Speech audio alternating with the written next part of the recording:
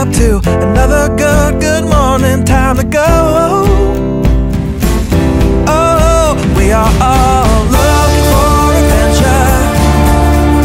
We are all looking for adventure.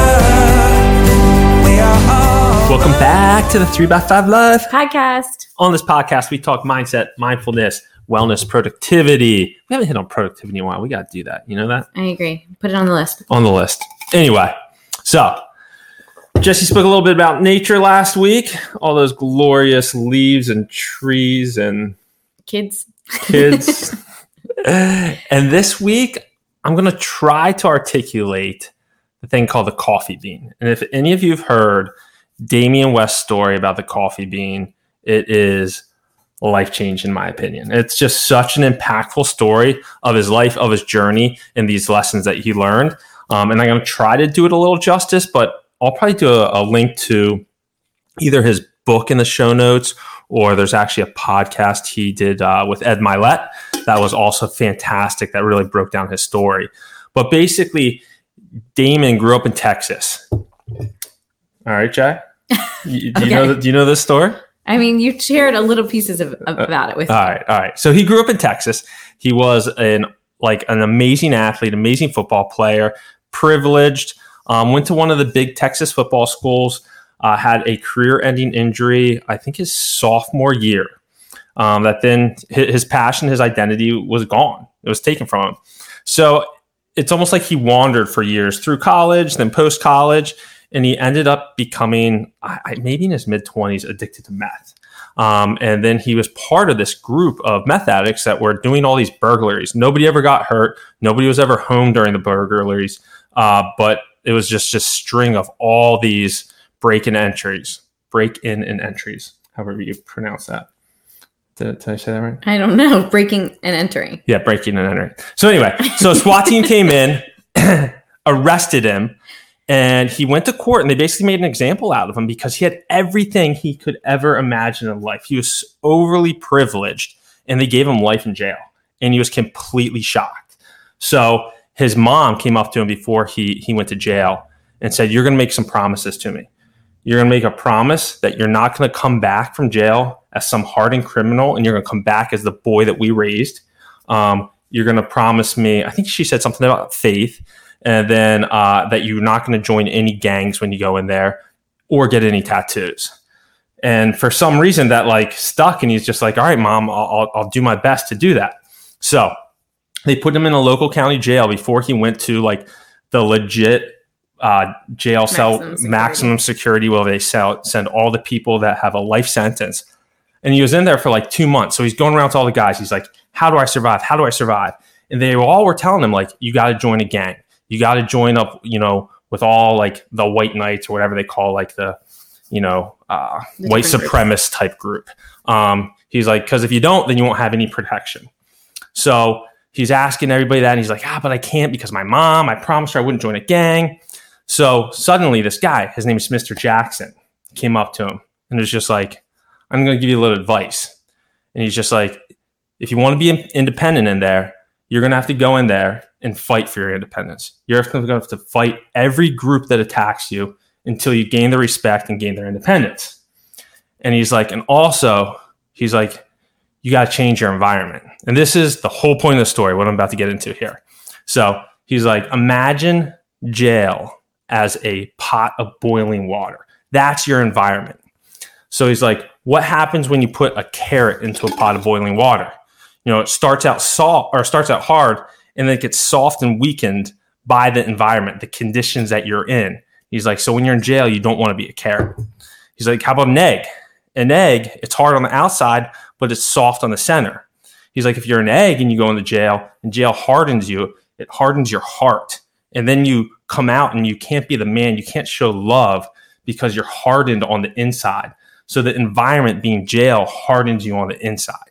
He's like, well, what happens to a coffee bean, Damien? Damien's like, I don't know. What happens to a coffee bean? And he's like, the coffee bean, it changes the environment. When a coffee bean goes into that pot of boiling water, the power on the inside of that coffee bean changes the entire environment around it. So he's like, you got to go in there and you got to be a coffee bean.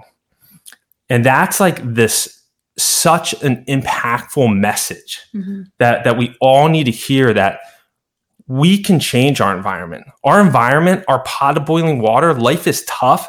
We're all faced with so many different situations. But if we can be that coffee bean and know that inside of us, we have something that it takes to change the environment around us to whatever we want it to be, we have that power. And that's the story of Damien West. And that's what he wrote a book with the famous John Gordon, who wrote The Energy Bus and The Carpenter and all those books. It's a very short book. So if you have kids that are, I'd probably say 10, 12 years old, 14 years old, that book, it's almost like a graphic novel. And then it would be great for your kids to read, or read it with them. It's very short. And then Damien West actually has his book that goes through his entire story of his life.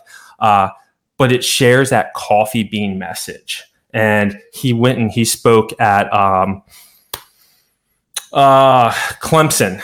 And, Clemson has John Gordon's connected with Clemson. And he was such an impactful message to the entire team that they made coffee bean T-shirts and, just to change that environment.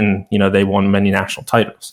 So anything to add on that? No, I was actually just going to ask some questions. I was thinking okay, but you just kind of answered it right there. How could this apply in a situation where, and so you said, a sports team, right? Right. If you think about the sports team and the environment that you're creating, and then you really do have some input and insight into how to shift or move.